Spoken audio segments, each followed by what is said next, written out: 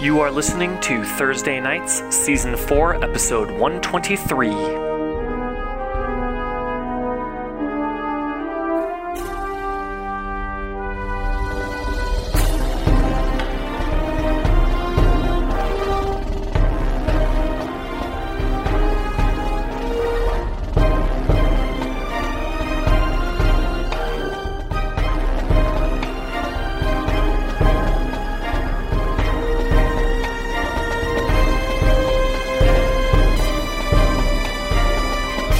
High atop the Black Spire, the terrible fight, well, not so terrible because you won, from yesterday, already fading in to memory. I don't even know what that phrase means, fading into memory. Whatever. The fight was yesterday. It's the next morning. We have terrible memories. Deja has made contact, expressing her great displeasure that she was summoned near a body of water. Ted has verified that indeed that was the only rule. He forgot or neglected to mention that when selling you the peanut for 1,000 gold. And I say that to remind Mock, because I like it when Mock complains about doesn't gold. have his money. Hey, get a jar of 50 peanuts. Here we go. Yeah. I mean, one of my Sold Milky favorite White moments in this entire season was when Mock sent, was it Baron to go? I think Baron to go negotiate with. It was Baron Scrimcorn to go to go get paid to be guards, and ended up getting negotiated against, and ended up having to pay to join the caravan. That was a significant beat early on. One of my favorite, role establishment. One of my favorite sequences that's ever happened in our games. Just great. Anyway, so you are atop the Black Spire. Everyone is packing up. Everyone has packed up their camps, their goods, saying goodbye to the Black Spire. Probably toughest for Drewston. This is particularly interesting ruins to continue to explore. If he had but one day to give to this place, the things he could do, the things he could learn. Is he exhausted? He's coming back here one day. Absolutely. That's why he makes maps, right? Yeah, He knows where they are. So, and with that, Snowbane's gift is ready to lift off. If you remember, it's the better part of a day just to get to the shore. You use pretty much. I don't remember exactly what it was. We had the numbers. Pretty much the day. Pretty much the day of the balloon travel can get you from the Black Spire to the shore. Remember, we could not have made it before, but I think they made some upgrades to the ship, and then now it could make the trip. Yes, they did. That with Ethan. They did make some upgrades, and it made a couple things more efficient. I believe you are correct. Let's say that is true. Yes. Also, good to remember, it's very crowded on the ship right now. Very crowded. Yeah. It's a lot of people on the ship. And a bled.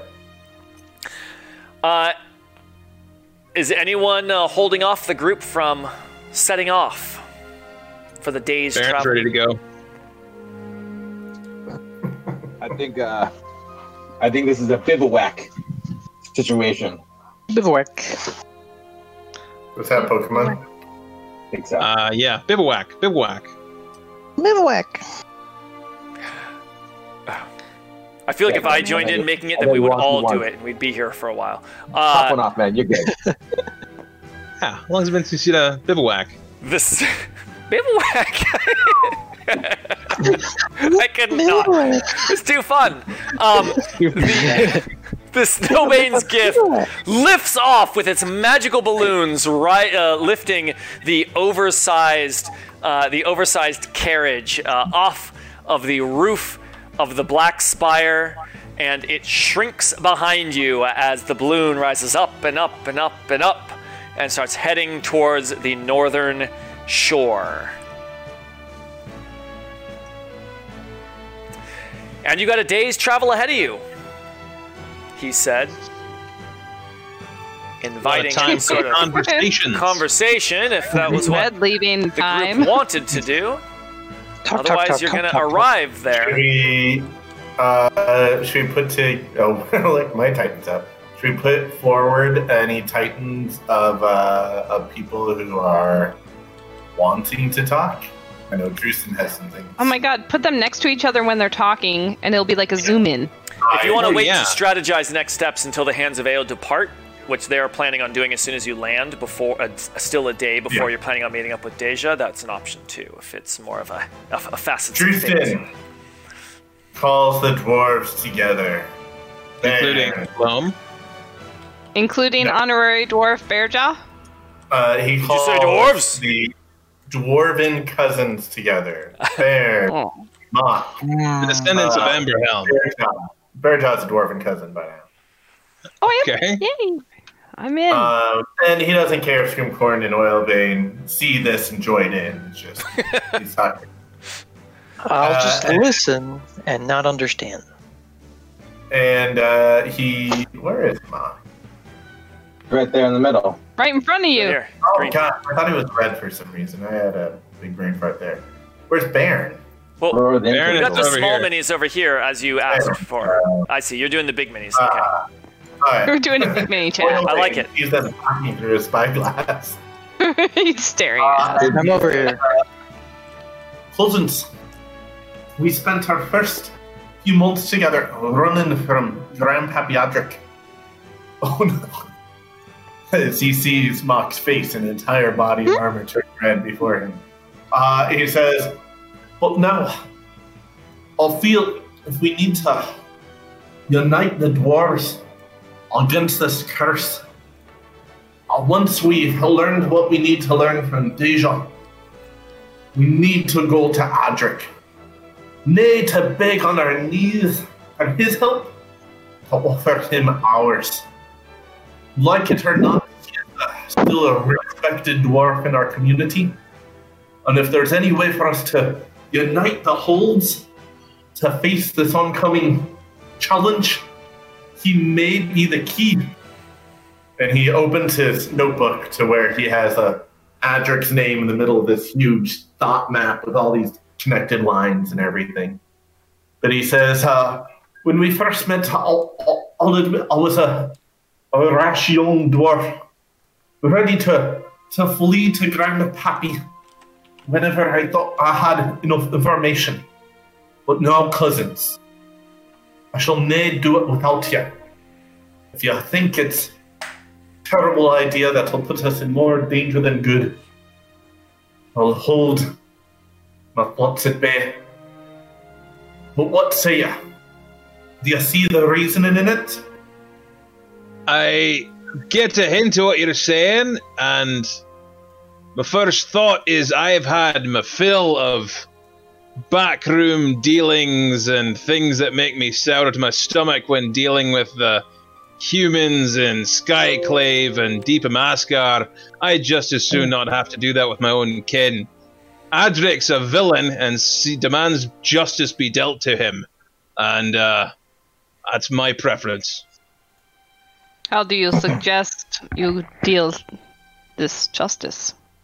Well, I don't know, but I also know he's on the other side of the world from here. So dealing with him is not going to be a thing we're going to do tomorrow. But if he were here, would you kill him? Is it justice of that kind? Well, I mean, as far as we can tell, pretty confidently, he's responsible for the death of a whole clan full of dwarves, so death seems more than fair. Well, cousin, if he could help save old dwarves from the terrible fate of becoming Dwarfguard, I'm nae saying that'll guarantee him a seat at Moradin's table. I would have to be convinced that his help was necessary, not possibly useful. If the task could be done without him, I'd prefer to do it that way. Mock chimes in. Well, what role could he play? And sort of changes might he have to go through to realize that they're essentially chased out of town with a number of very self-serving deals flung at our heels as we made our way east of Mithril Hall. I don't forget easily the terms that were offered me or the intent behind them. Me thoughts, cousin, are that the more I have learned about Adric, the more I realize he has spent his life rising through every means he could. He was a warrior, he was a merchant, he was a negotiator, a politician. And even when the chance came to get what he needed through making a deal, the witches themselves, he took it. He is not a man who will want to see his life's work taken from him in 100 years, even if he is not here to see it. Bringing him to justice will be difficult. He is also a man with connections. Through him, we have an ear to every dwarf in the Seven Homes. Through him, we have his backing of wealth, of power. We have nothing yet. They say that we need to convince him. We have the might to force the man. So I see wisdom in what you say, cousin Drustin. I see wisdom in what you say, cousin Bairn, and logic in what you say, cousin Drustin. But it seems to me that both solutions may be more costly than negotiation. If we are to put our faith in Adric's hands, as cousin Bairn says, forgetting all of his past wrongs and perhaps fools for hoping that he could make such a change. It's true, too, that if we put justice of Adric above all else, it could consume all of the resources necessary for combating our curse, or getting Berja, for opening up my goddamn store again. Perhaps if we are simply able to engage Adric's help, as would be very valuable, and do so from a position of strength, where we can negotiate fairly. And it's not simply a band of wayward outlaws with allies of questionable repute and notoriety. Howdy, half-brothers, I know you're listening. Scrim walks up. You hear a hearty laugh from Bogrush up above. I'm picturing you guys are all down below in the forge of the. Too small of a place to. I think anything is secret. Yeah. I think on the gift. Tristan's not trying to. Yeah. He was having this conversation in Dwarven, though. And Mock then beckons it's Gloam Scrim as that he. laughs. Okay. But Mock beckons Scrim if he's gonna approach, like, come on up, and he says. Yeah, Scrim walks up. He says, perhaps invoking the misdeeds of Adric to gain allies, and then using that to pressure Adric from strength of position to turn his hand towards our cause. Maybe our greatest chance at addressing the curse, and may in turn I don't know have that some impact is overall judgment when the time comes. I mean, it's a curse put upon the dwarves by Ladiguer. As far as I can tell, he was duped into it. I don't know that he has any power except for strength of arms and coin and influence. He doesn't hide. Coin and strength of arms and influence might be exactly what we need. It won't make us not be Dwergar. And if he can't do that, I'd like his head gone. Right now, we are against Ladiguer and Amberhelm. Not currently. Amberhelm's on the other side of the Bland continent. If we show our faces somewhere he can strike, he will strike. We've seen that before. He hasn't forgotten about us. Oh, aye. But this might be the first time we have something we could actually negotiate with, as he motions to Mock. He says, We now seem to finally know something that Amberhelm might not. We've been playing catch-up this whole time. But now we see that Amberhelm may have made a deal with the witches. And the one thing I've seen when collecting debts is that no one was totally clear on what they had promised or the long implications of it. At this point, he might not even be aware that Latiguer has a connection to the gems. I expect he isn't. Unless he's learned from a father. I sent him the message about what we'd figured out. Now we have a little bit more of a connection, because we know that he made a deal with the witches, and I am assuming that's something he hasn't told a soul. We have proof. We have proof. We should be able to show definitively that these gems contain a curse of Latiguer. We should be able to connect these gems to the House of Amberhelm itself. This puts us in a position not simply to reveal truths to Amberhelm, to incur allies against him for the cause of we should say, renewal against this curse. And assuredly, if this is information that he doesn't have, might be brought to support the cause as a way to mitigate his justice, and perhaps some lingering sense of obligation towards his kin, if there is any. I would not. The idea of dealing with him is like dealing with an adder. You're just waiting to get bitten. The man had a whole clan hall full of noble dwarves slaughtered by the means of orcs, our racial enemies. A dwarf who would do such a thing is not a dwarf I would trust to pass me the salt. I agree with you, cousin. I probably would not be so bold as to enter into negotiations with perhaps the greatest dwarf negotiator that I have heard of. We didn't have it on our side. He lets that hang pregnantly. Could you repeat those last two sentences? I think we missed a key word. The first syllable of almost every sentence you're saying is cut off, and we can usually figure out what it is.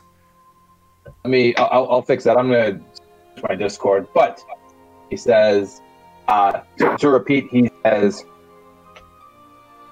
if under normal circumstances, I would never negotiate with a legendary negotiator like Adric. But now we have fate on our side. That may tip the scales. Let's that hang. There are many things I wondered over the years and years. As I've obsessed over why I was exiled from Wuntelgrim. I thought had Adric killed our grandmother. Had Adric was Adric a vampire? I thought many a thing. The one thing I had never considered is the truth. That is a man who would make a deal with the witches. A man who would allow orcs to slaughter his kin. Adric is a coward. And if there's one thing I know, is that a coward will do what he needs to survive. And if we come to him and say, your life is ours, your legacy is ours, unless you do this for us, unless you help us unite the dwarves. I don't see an unless. I want his life and legacy gone regardless of what he does. Then let us do that at the end, but use him as a valuable tool. We need every dwarf we can to fight off this curse. It cannot just be us. And there's one man we know who has all the connections, and it's him. I'm not saying we should go there and butter him up with kind words or ask for forgiveness. I'm saying we go there and slam the hammer of all souls down on his desk and break his fingers and cut off his beard until he begs us for forgiveness and does what we need. Jim says, I'm I'm with Drustin. I know we don't want to deal with Amberhelm, but he's the only dwarf with the resources who could do something about this, who has a reason to help us and believe us. If he has any of the virtues that I've heard you speak of in our earlier travels, then he knows his guilt. I haven't heard that he has resources we want. So what? Just to be clear, Sam, what Drewson's referencing is early when we found out about this curse, we had conversations about how we were going to have to figure out how to unite the dwarves against this. This is what he's kind of referencing. Yes, usually just evidence against Adric, and then we get the dwarves and go take his head. His resource is the ability to unite the dwarves. None here can do that. The right evidence or the right tale or truth? Don't know. We can start with Mithril Hall. You're have some influence there. Dirk. Can we ask your god, perhaps? Sure, but Snowbane? I think all of this is maybe... You. She pats him on the shoulder a little harder than contacting usual. Deja and figuring out what she knows is probably a better first step. And maybe tracking down the pool of souls or something. I don't know. But I'll agree with that, cousin, but just want to know that we are never removing Adric from the table. Says, As much as we may revile him, we need to recognize that if we do need to unite the dwarves, he may be our key. It seems to me that with fate on our side, we must consider that now part of the strategy. For too long it has been simply this force that drove us from one side of the earth to the other, and brought back estranged cousins that placed Snowbane in our midst as we looked high and low to deliver the gift to her. This is now something that which must be part of the equation. And our greatest challenge I see more these days than what can we do is what should we do. If we need to, we'll topple a massive elemental evil constrained in a dome. Why did we do it? Because we had to do it. Because we could. And it was cool. How were we able to incur passage across the many kingdoms from the Sword Coast to Skyclave? The truth is stranger than any fiction I've heard. Why did we do it? Because we had to, not because we could. Here we lie with an even greater challenge in front of us. Undo some ungodly curse from Lalagor himself that is going to kill all of dwarves, change us into something uglier within a year. The question is not what can we do about it, but what should we do about it? This is our course. Just choose it wisely and then have faith. The results will be there for us. It says, it seems that fate is the heavy hand on the scales pressing down in our favor. And might we fail? Of course. I already had 2 deaths among 3 cousins. You can only imagine that I'm next. Until that day comes where we truly do fail, let us set our course for victory and let those other forces drive us across the finish line. What say you of fate? Berja raises her hammer up and says, "You speak like a Goliath. I like that." Fate does seem to be in our favor lately.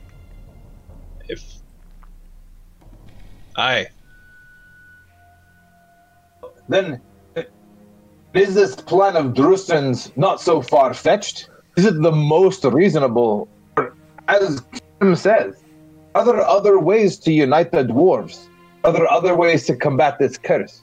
Perhaps Deja has answers. There might be other ways. I'm just saying I'd prefer not to become a Dwergar to prevent myself from becoming a Dwergar. I don't think Deja has our interest in her mind, though she may have probably not practical information. And I don't think we need to be hasty on this decision. I think we are better off relying on ourselves. We know to plot our course here. There is one other missing piece, and Deja might be able to shed some light on that as Scrim looks over to his brother and then to his brother's oily arm. He says, "We know where Amberhelm and the witches and Latiguer fit into this. But Deja seemed to think the world was ending. And there sure seems to be something even more sinister beyond a curse that would turn upstanding dwarves into their gray-skinned cousins. Whatever whatever attacked, whatever descended upon Deepa Mascar in the past seems to be having an influence on these events. Right. And that's a bit that we could assume Amberhelm doesn't know, because if it's as catastrophic as events of the past or Deja made it sound with an Oil Veins exchange with her, it sounds like there'd be no way that he would make a deal with that cost.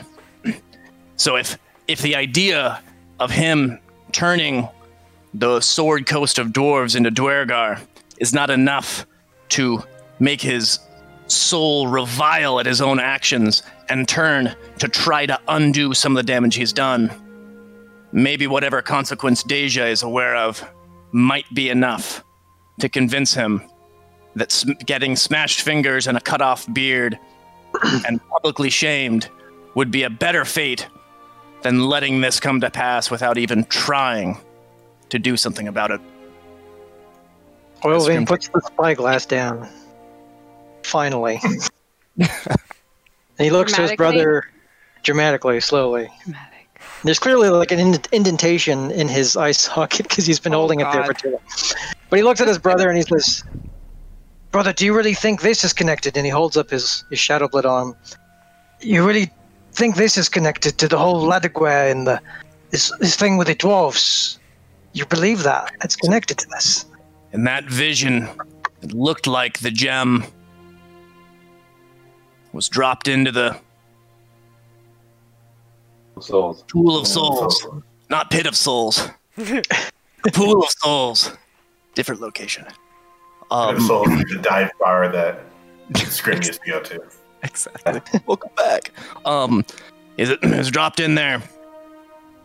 It's the bit of that flavor of magic seems to be on the periphery of everything we've been dealing with, but we don't quite know what's planned. I wonder if Latiguer made some deal with something worse than the witches. Sounds terrible. Worst bad dad. Latiguer is truly the baddest dad. Baddest of the daddest. Tough bad dad. Cousin Ben, I know you have doubts about dealing with Adric, and I understand and I honor them. Let us table this for now. Find out what we can from Deja. Moral objections. I'll understand. There is a way to answer that one, though. We do not want to become Adric in our quest to solve this problem. Let us see what Deja says, and perhaps we can return to this topic. I would never go to Adric without your blessing, cousin. Ads. Outcomes that you want, Baird. Maybe he said. Yeah, you can repeat that. Outcomes, moral judgments you ask for, might be best laid and prioritized. Is our thought. We in a fight strike the killing blow at the outset, often to invite calamity. One must position oneself and set up one's defense, establish an attack, and strike when the moment is right. Adric's not before us. He's not in a position to slay or negotiate with. If we're saying that our plan is let's negotiate with him, I'm saying let's think of a different plan. Right. But what I'm saying is negotiation may in fact set us up better for the outcome that you seek than simply marshaling our forces and going after him straight on. Maybe? I don't know. All I know is it puts a foul taste in the mouth. Now? Aye, that's my thought.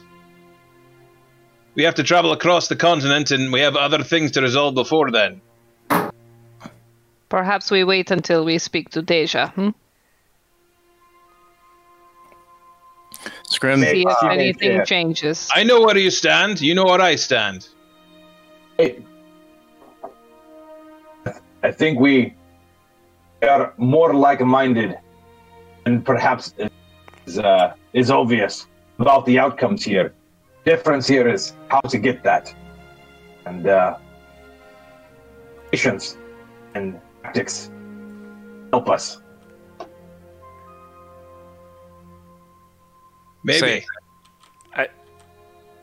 Feels like a natural end here. Yep. I tipped over my mini. Could go forever.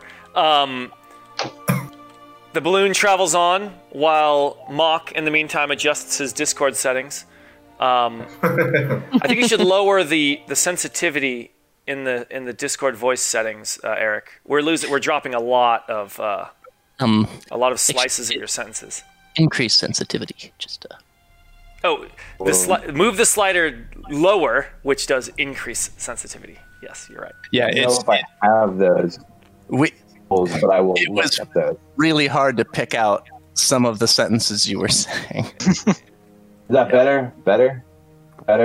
Like a long string of things. Yeah, it sounds better, but it's hard to tell. He was like over multiple sentences. You would say something that's good, bad, ugly, and then pause, and then you'd say another short line, and then pause. Yeah, and it's pretty unique to the way that you do Mock's voice. That's the problem. Gotcha. Anti-Mock. That is a problem. Is this any better? That is already sounding better. It sounds really It sounds better. much better. Oh, okay. All right. I turned the sensitivity down literally to max one direction. Okay. Yeah, that's fine. I have to say, Eric, just out of character, fate may be the heavy hand on the scale is like peak Mock. That was an amazing line. Glad you enjoyed that. I really wanted to get that on the table. That was beautiful. I'm putting Drewson forward because there's a separate conversation I want to have, but I want to respect other people's time first. So I'd say move your Titan forward if your character wants to have a conversation. Reset your Titans off of the... I don't currently have any conversations. Anyone have any itching conversations they want to do with Baron? I wasn't going to get a drink and use the bathroom. I have one for after. Well, I'm going to do a little narration here, so... Yeah, I just have one for after the Hands of Ao depart. You know, like we said, Greg. The gift continues its journey across the Lake of Mists. From up here, as the shore begins to grow nearer after a few hours of discussion and drinks and relaxing and cleaning one's gear to various degrees. It is crowded on this ship. Like, people keep moving from the top floor to the bottom floor, hoping there's like a little more room there, like sit down, like then going back up thinking, no, maybe it was better up there. It's just like the Hands of Ao are also like, you're seeing a lot of antsiness. There's this adrenaline high after such a anticipated fight for so long that's like still, you know, you're seeing that in a lot of the people here as it continues to stretch on. There are a few hours left in the journey still before you are done for the day here. So go ahead. I was just curious. Mhm. I was just curious. When are the Hands of Ale leaving officially? Like, did we When talk you said about that? Yeah. We Okay. did, and it's when. Okay. It's the next morning. Yeah, Drewson's pretty perceptive, and he saw what Scrimcorn had done on the tower and all that. So he finds some time. It's impossible to be alone on the ship, but he walks over to Scrimcorn at some point. And maybe Oil Veins near him or something. And he just puts a hand on Scrimcorn's shoulder. Maybe Scrimcorn's like sitting so he can actually reach. And he takes out the withered eel horn. And he says, Scrimcorn, my old friend, always remember the time you helped me find the tomb of the slime lords of Aegis Sloth. Was the first time I met you, and the folks of the nearby village told me, "Then go to the druid of the swamp. He will lead you to ruin." And you did lead me to ruins. Oh, there was so much slime. And he just kind of laughs. Scrim lets an authentic laugh. He says, "I'll know this has been difficult time for you. You were there for me when Aldrich had sent his assassins. And now we've seen the same for you. I just want to know, how are you, buddy? Are you okay?" Says, what I wouldn't give to go back to those times. Perhaps miserable and ignorant, but Slime up to our waists. simple tasks ahead of us, simple outcomes desired. Now this whole thing is turned upside down, much to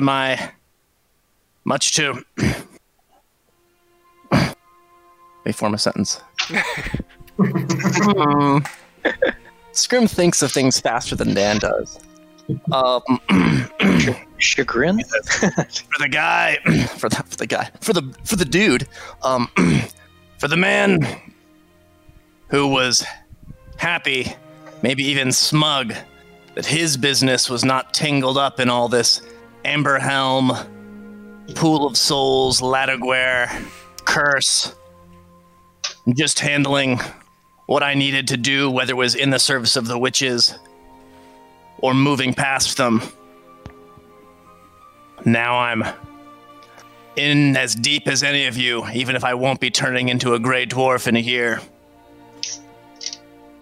Says, now my previous masters may be behind the rise to glory and generations of wealth and power generated by your grandfather. It's all dirty money and cursed riches. I don't know what the future holds. He says,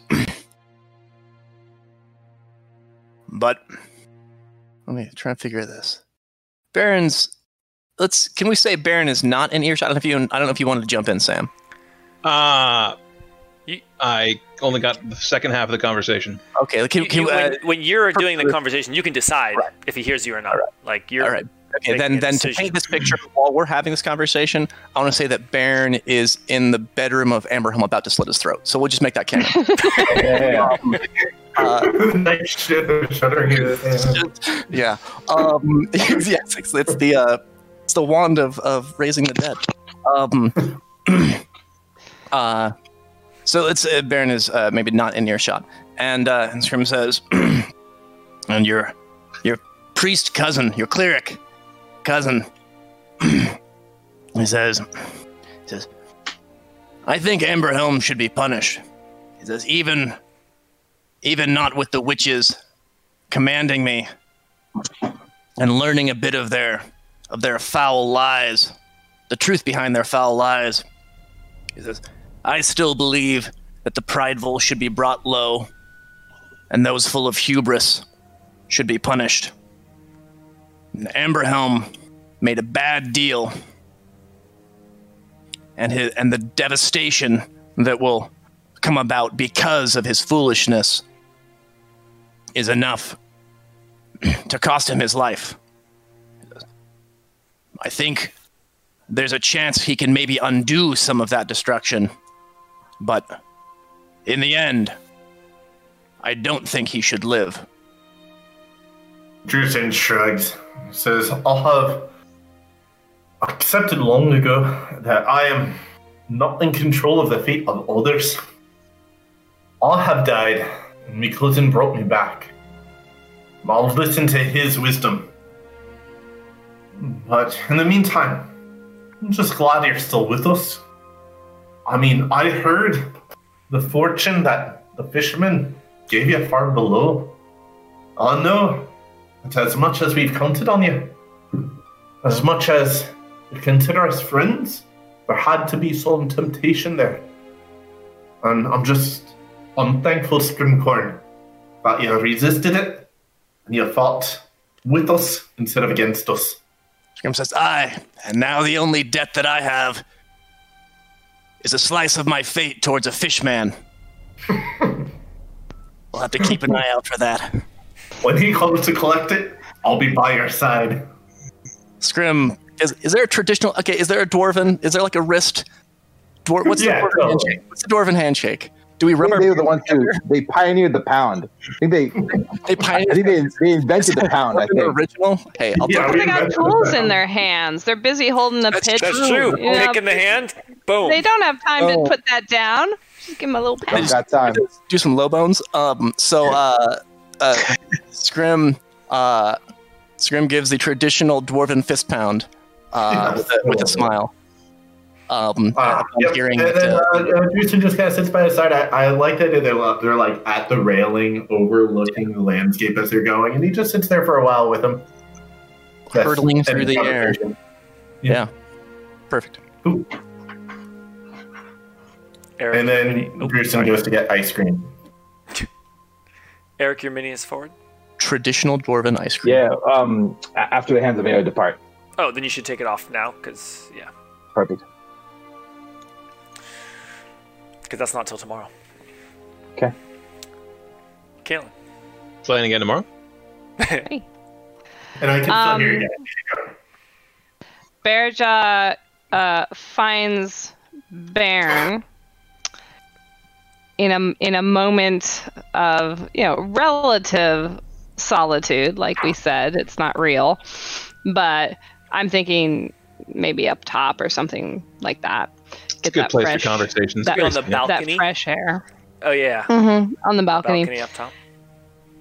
And she comes up next to him and she says, "Baron, do you have a moment?" I have several. Sometimes I wonder. And she looks at him and she goes, "Baron, I have a question for you. And I want to know if is there more than this that makes it challenging for you to think about working with Amberhelm, more than what he has done, or is it purely that?"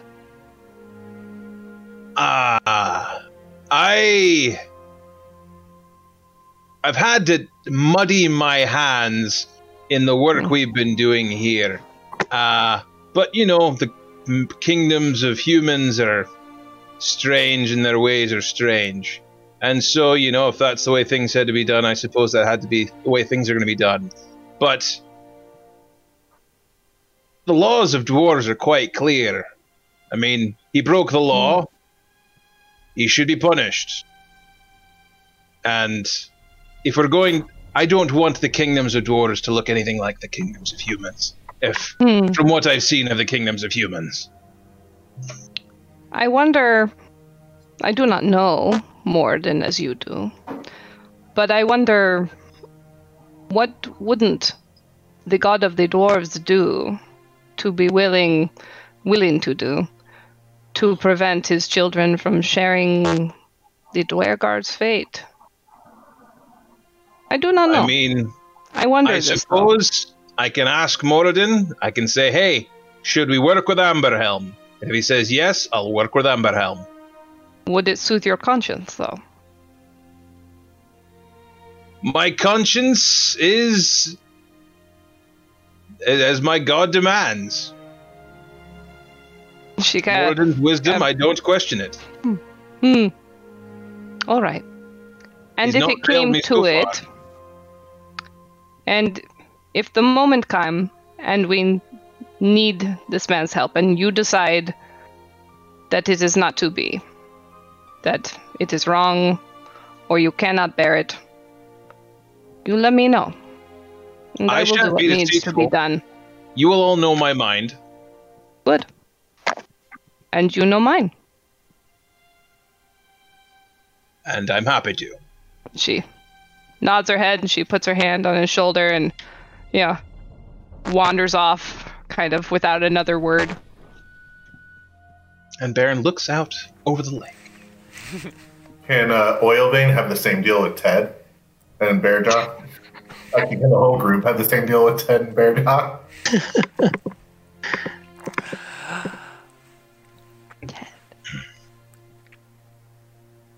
It's not a long day of travel. It's a crowded boat.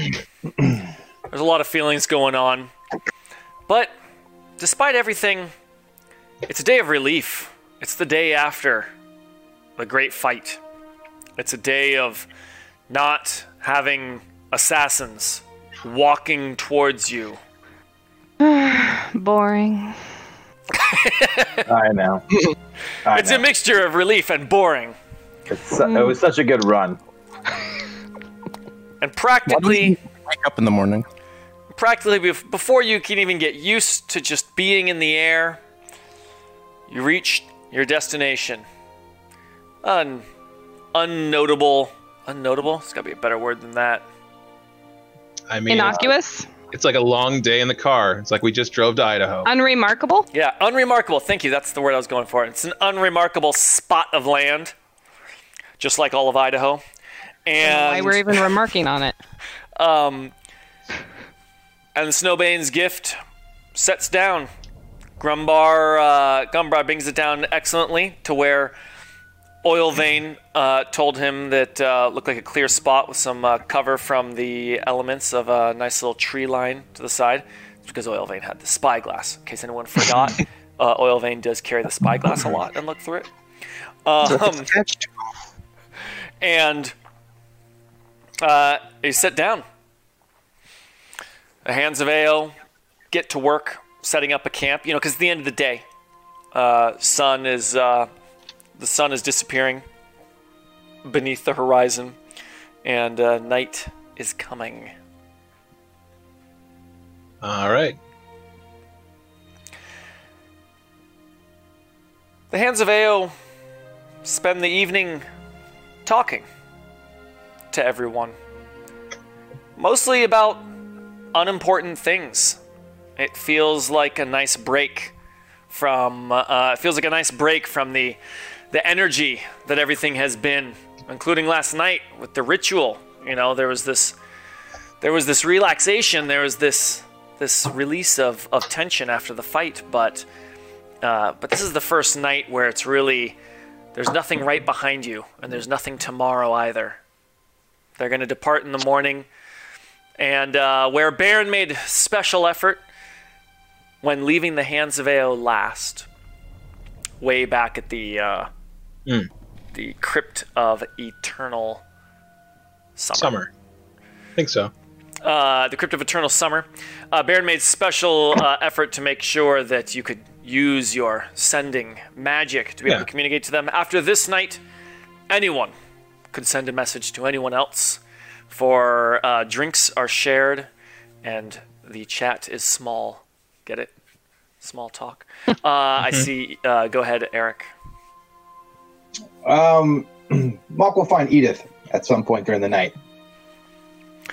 Yeah, she steps away for a bit, just getting a little away from the light of the campfire, and she's just standing there, just looking up at the stars.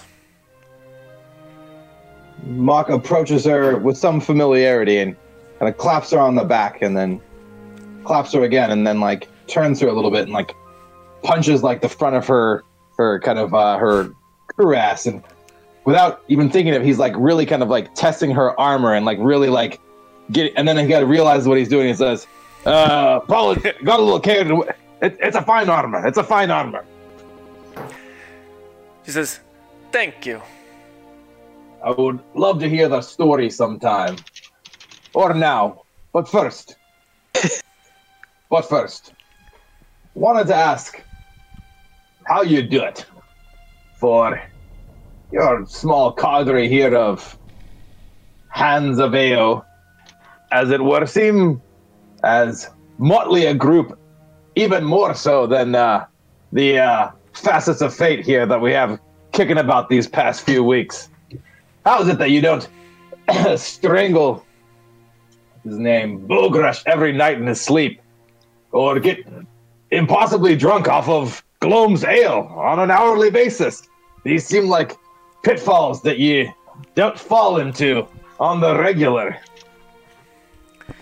I sense that somehow you're at the center of these things. It is true that my companions at times see me as a bit of a leader of the group.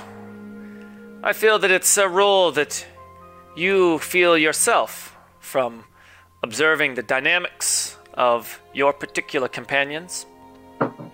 I'm loud and opinionated. This is not any secret to me or any of my friends.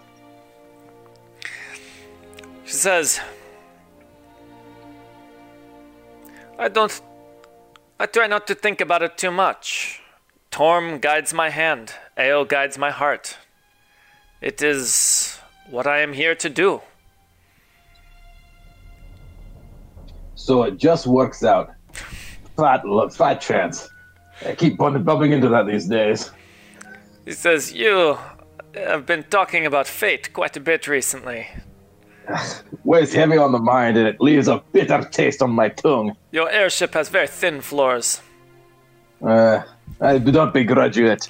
As I said, loud and opinionated. Says, I think you have the right of it, though. I see fate in everything that has happened to you, and everything that stretches out before you. And I see the same with me and mine. There's no way I would be traveling with those that I do if it weren't for fate's heavy hand, as you say yourself. But then you don't fight against it. You don't seem to resist or kick against the pricks, as it were.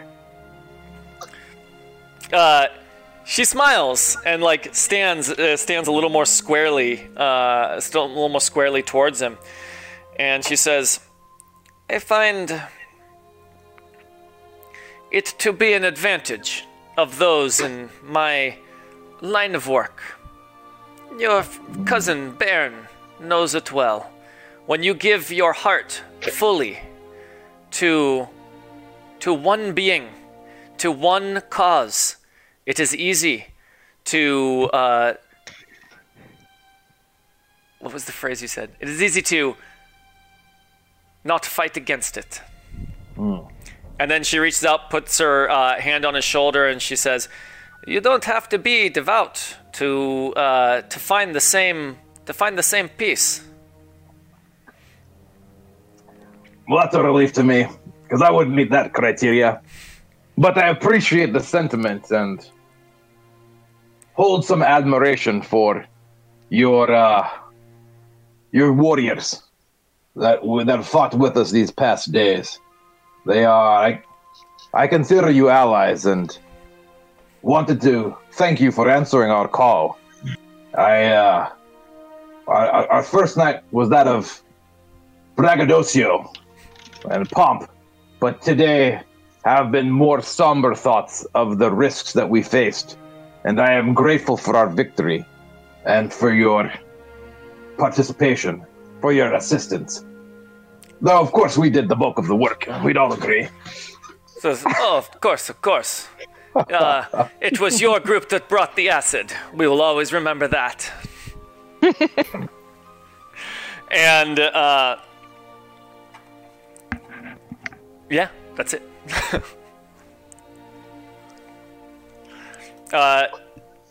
She says, sorry, I was trying to think of the last thing you said. She says, it was a good victory. It was a good victory. I am glad that you did call for us and that we came. I don't think either one of us would have been able to do it without the other. But you must also remember that this was just one battle in a very long war that I'm sure we have before us. Let us not rest on our laurels. It's wise and at this point probably prudent to acknowledge a war. Been some time since I've had one, and the memories of my past bring me very little comfort. Perhaps I ought to stay more in the present and look towards the future, as you say. He says, our paths will cross again in that future. Well met, Edith. Health and safety. She just nods and looks back up to the stars. My comp seems a bit empty. Gloom, where is he at? Never around when I need him. When Mock wanders back to the camp, he sees Ted walking over towards Oil Vein. Son.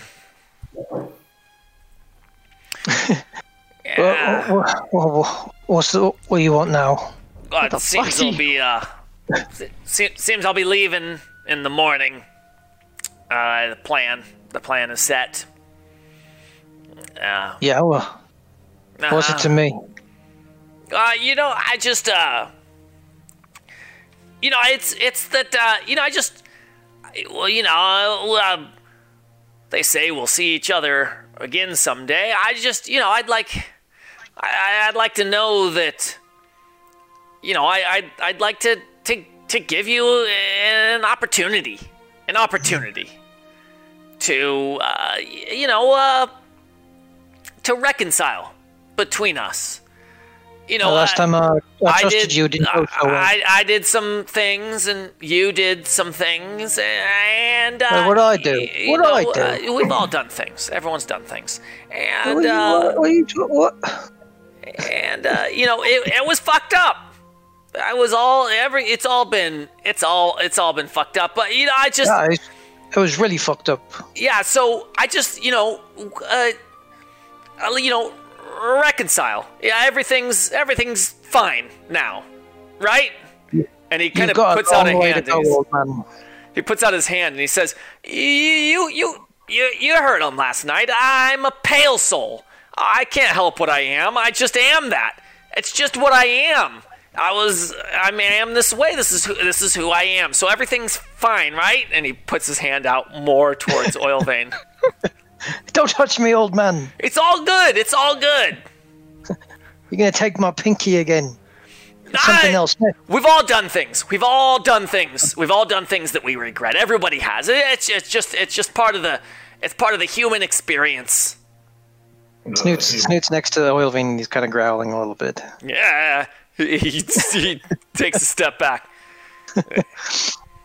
Easy, You've puppy. got a lot to prove, old man. Fool me if I ever try to trust you again. All right, but we're cool now, and you don't trust me, I don't trust you. It's just that's like people, regular people, and no more. It's just life lesson learned. We're good.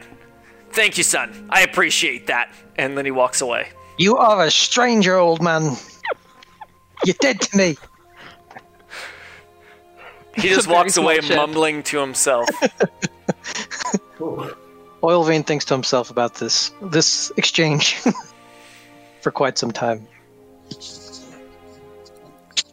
As Maka comes back to the camp and sees Ted walking away, he hears, tad under his voice, saying, "Yeah, I'm figuring out this dad stuff." As he walks past Mog. Grits his teeth and redoubles his efforts to find Gloam. But he does look at Oil Vein. What does he see when he looks at Oil Vein right after this? Like, paint me a picture of his demeanor, if you wouldn't mind, Kevin. He's in serious thought right now because the way his father treated him in the previous time, it still stings, but he still has memories of his dad, from back in the day. So he is a little bit conflicted, but he's trying to, the idea of being resolute in terms of not getting fooled or tricked or betrayed again is pretty heavy on his mind. So he's trying to not let himself get pulled in by Ted again. But he can feel it. This is the guy that he had been kind of pining off after for such a long time, and so there is part of him that is tempted to want to forgive his dad, give him another chance, but he's reminding himself. He's definitely trying to remind himself and stay strong about it. So Mog just claps him on the back and says, "You're a young man. You have time for everything in your life. Come get a drink." Yeah. All right, I think I need one. Thanks, Mook. Yeah. So Tristan was over with Yeah, you got the Robot problem Kevin. From the future. Yeah, it's happening. It kind of sounds like what it sounds like when you have lost your vocal cords and use a little vibrating machine. Because were you stationed in Da Nang? It does. It actually is better when you hold your hand there. Much better. I was going to say it does. thank It is you. easier to listen to you, but it is still horrible. and reconnect. Yeah, let's try that. I'll have Gloam. Wait, unless The Kevin's founder thing of the feast was directly about the oil vein thing. I don't want to break that. Yeah, give him. I don't want to break that momentum if he was. Maybe just a quick word on the scenery as we go by. I love to get the setting. We have this kind of day journey. Is it peaceful? Is it alpine? Is it I would love to hear more about the scenery around around us as we travel. Yeah, it's very similar to where you were camped days ago when you were waiting for the hands of Ao. You're in the same area. Deciduous forest. And it's sparse trees, although there are little clusters of tree lines. You're camped out sort of next to one, more in the open than in the grove that you were in before.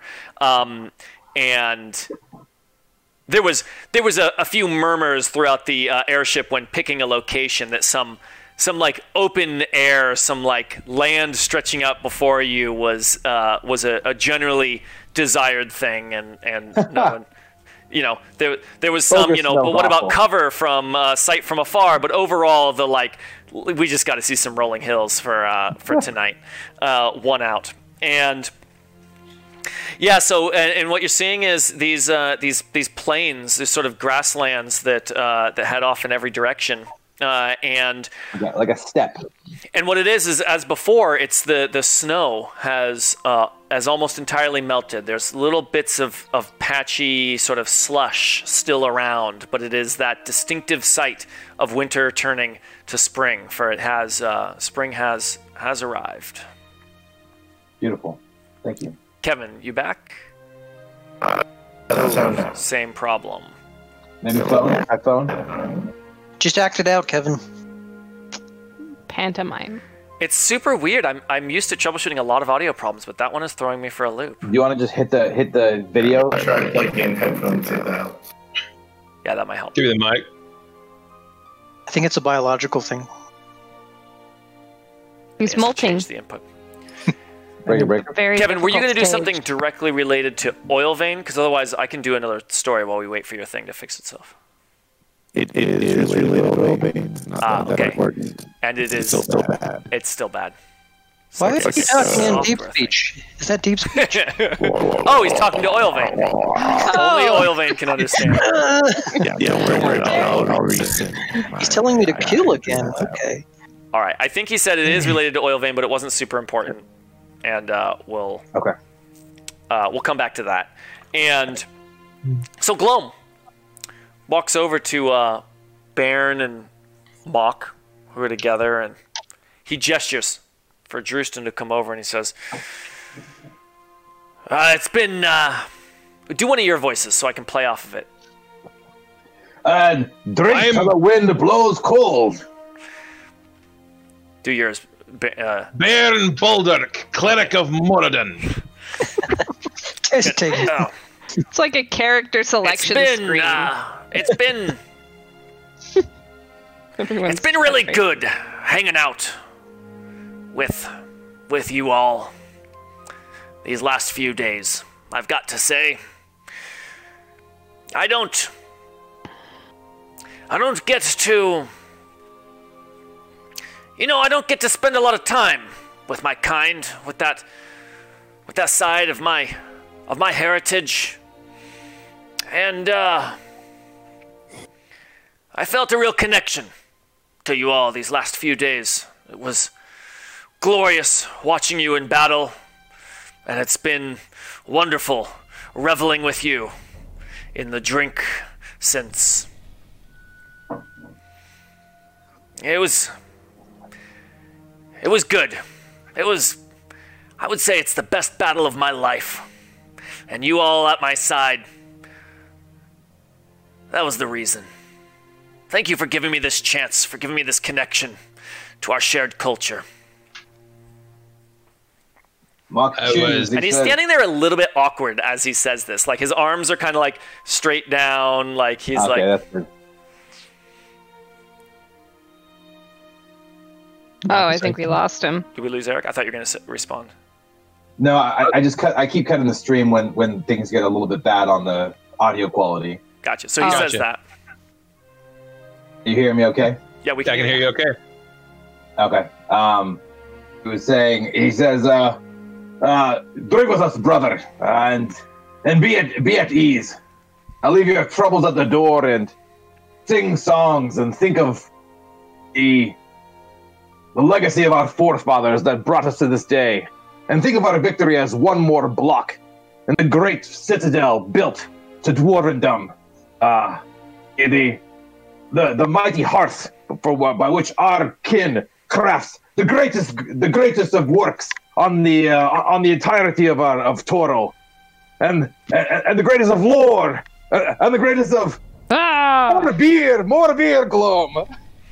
And Gloam, with his mug in one hand, he says, "Hi!" and upends it into his gullet, drinking that down. And he says, and he still looks kind of like awkward. He's very stiff even as he does this, and he looks to Bairn, he looks to Mock, and he looks to Drewston. Mock claps Bairn on his back, and he says, "Bairn, do you have a blessing of Moradin for our kin here, who faces a long journey away from his brethren?" A blessing. It's never good at giving those out impromptu. Let's see.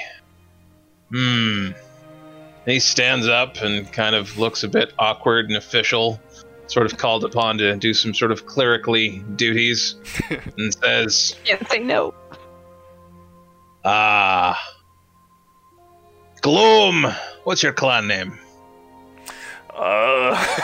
Give me one moment. I'm not in touch. I have to check my notes. So he doesn't have a clan name. Well, he'll say it. He'll say Sorry, these aren't my notes from the original ones. I'm sorry. It's green, isn't it? He's a particular type of dwarven clan. Like it's the forest. Dwarf, it's the jungle right? dwarves. And he says, my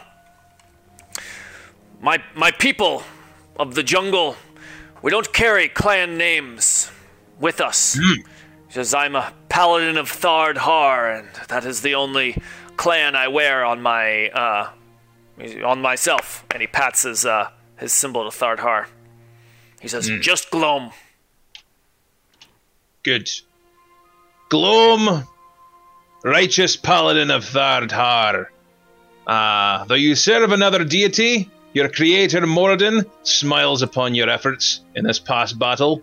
Truly, you have lived up to the potential that was in you when he crafted you from the earth and breathed breath into you. May your days be long and prosperous. Skull! Yeah! Woo! Gloam has tears welling up in his eyes as he says, "Thank you, brother. That means a lot to me." And then he looks to Mock, and he stares at him for 3-4 seconds, as if he's working up the courage. Mock is very drunk, so it seems normal to Mock. He just sits there, kind of like with him, for all of those many seconds. And Gloam reaches out, puts his hand on Mock's shoulder, and then he leans in. And then in his other hand, he raises it up, and in it is the endless flask of dwarven ale. And he says, I want you to have this. It's too much. It's too much. He says, well, it's too much. I'll drink it all. I'll be dead in a week, Gloam. Save both of our lives. He says, the journey before us, the journey before you. We could hear you in the airship. It's very thin floors. Floors. Very thin. Grumbar! And he pounds on it. He pounds on the wall. He's like, Grumbar, what do I keep telling you? There's no quiet place for a dwarf to work.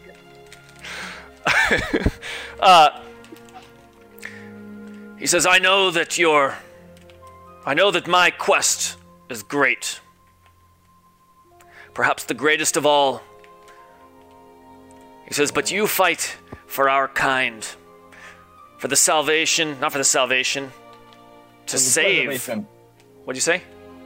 The preservation. The preservation, thank you. For the preservation of everything that you and we are. You're going to need this more than me. And he's still holding it up. And then he lowers it down to where Mock's hand is and puts it into his fingertips. Now Mock has tears as well. Now Mock is weeping alongside Gloam. He says, it's the most beautiful gift a dwarf could give. He grabs him, like brings him too close, like drunken close. And he says, I will share this ale with every clan leader and dwarven master at arms and merchant and craftsman that I come across on the entirety of the Sword Coast. And once I've toasted them all, I'll bring it back to you, and you'll be able to toast all of the dwarven kind by raising this glass. He closes his lips tight with a nod, and then he takes a step back and just walks away quickly. Nods stoically. Good. Shuffles off. And I would say there is definitely in an environment like this. So part of what Mock has been trying to understand more is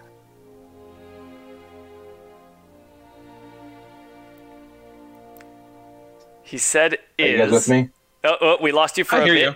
I could tell because you had an icon in Tabletop Simulator that said you were frozen. All right, I said something I stopped talking. Yeah, go back.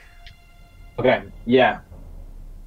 Are you guys with me now? Yeah, we're with you. Yep. Okay. So, when the dwarves drink, it's a very shared experience. Mm-hmm. Mock has been thinking long and hard these recent weeks about the soul forge, the soul forge of Moradin, the hammer of all souls, the souls of the dwarf, his own soul, and he feels kind of like in these moments of kind of shared story and shared victory, shared song and shared blessing and hopes, just feels this kind of upwelling and kind of, you know, they say that the tide raises all boats, and he feels kind of like a mutual lifting of the group.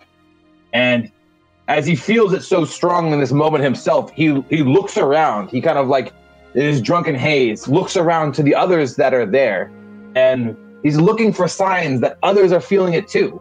That there is a real connection, like more than just enjoying a good song at a tavern, but like a real emotional kind of like bond that is physical, is tangible, that is almost supernatural.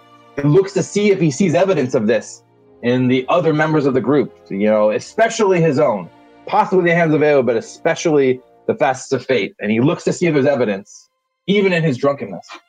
What does he see? Does he see anything? You're asking me or the others? Both. I'm putting you all. Can I get in the hot seat once more with that? Sorry, I was thinking about something else I was doing. There is a physical documented in the player's handbook characteristic of dwarves. So when they drink, they sing together. It is a very mutual, supernatural shared experience. Yes. It's not just having fun. There is a connected, soulful experience. This is something that Mock has keyed into in recent weeks. And he sees the presence of soul energy around him in the hammer, in the presence of Moradin and the Fates. And he feels this strongly come up after this recent experience with a blessing on Gloam, and Gloam kind of realizing some of his own kinship and this powerful gift. And he feels this well up, and in this moment he looks around to the larger group of the Facets of Fate to see if there is any evidence of a shared experience like this outside of the racial lines of dwarvendom. And he looks to see for evidence of that at larger scale. Drewston sharing an ale with Taita Casigua and feeling very good. Mock. He does. As you said, in his current drunkenness, perhaps he doesn't know if he can trust himself. Perhaps especially because of his drunkenness, or perhaps he's only glimpsing a sliver of what he otherwise would. It's hard to tell. It's hard. But when you're drunk, you assume that everything is credited because you are drunk. And Mock does see this. At first, it looks like a trick of the light from the starlight, the moonlight, the way the campfire is sort of glinting off of this snow, this mostly melted snow. But then he realizes that what he's seeing is more than just what's naturally there. He is seeing a connected bond between those that you just named, the group, those that he has spent time and drink and singing and reveling with tonight and many other nights.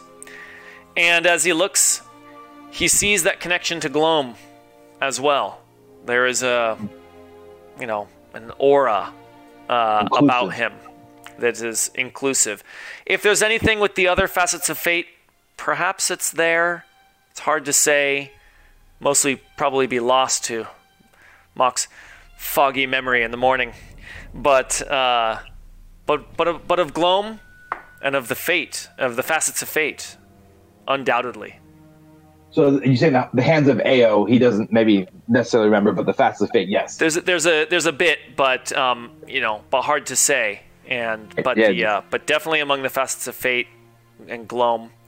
And you're seeing even Taita herself. You're seeing something there going into her half metal, half body. And without a doubt, if anyone wants to add their own flavor here, but he does see this.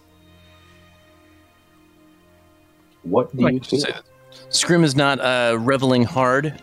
I mean, he looks like he's emotionally drained. Maybe he dramatically looks off into the distance frequently. You know what it is? He's not a sad drunk. He's just he's drinking, but he just keeps sighing heavily and looking deep in thought.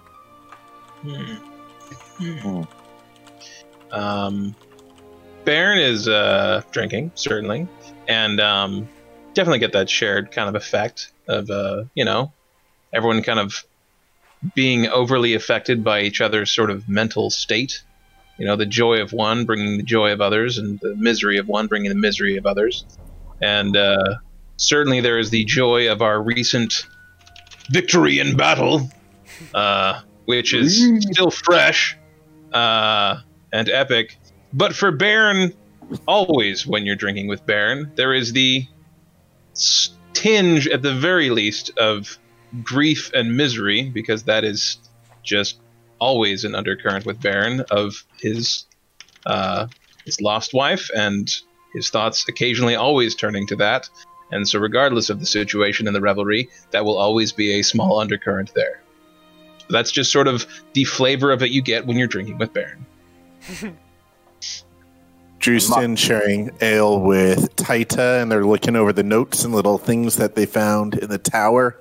And he's also sneezing. Bless you. Got soon tight. Excuse me. I think you meant to say Moradin's blessing. Moradin's blessing on you. And just, he's definitely in that spirit. Drewston's feeling very lifted up right now because he's figured out what the curse was, gotten to Deep Amaskar and back. He's helping his friends, and he's in a good place.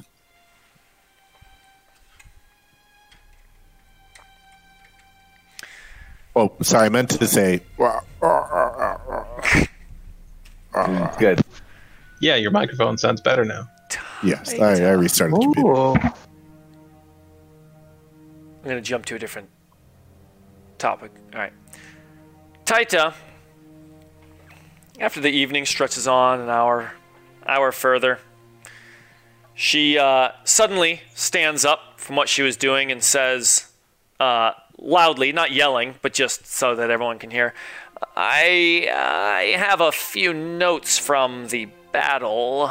And she sits down and opens up a book and unfolds a piece of paper, laying it out on the ground. And you can see that sketched on this paper is basically this map from the battle. And you can see, and she takes out of a little pouch a bunch of small tokens, just different colored rocks, as she places them on there. And she says, "It was an excellent move to put your boulette in a position to guard one of the staircases. It effectively locked down one of your opponents for the entirety of the battle. That was excellent work, Mock. My feedback there is that while you had locked her down, you had not set up a plan to avoid her escape. I feel with a bit more forward thinking in that regard, we could have prevented her from escaping into whatever foul portal she likely had. And Scrimcorn, your ballista shot to finish off one of the enemies was an absolutely delightful sight to scry. But I have to say, it did take you a bit of time to come to terms with the fact that using the magic of your former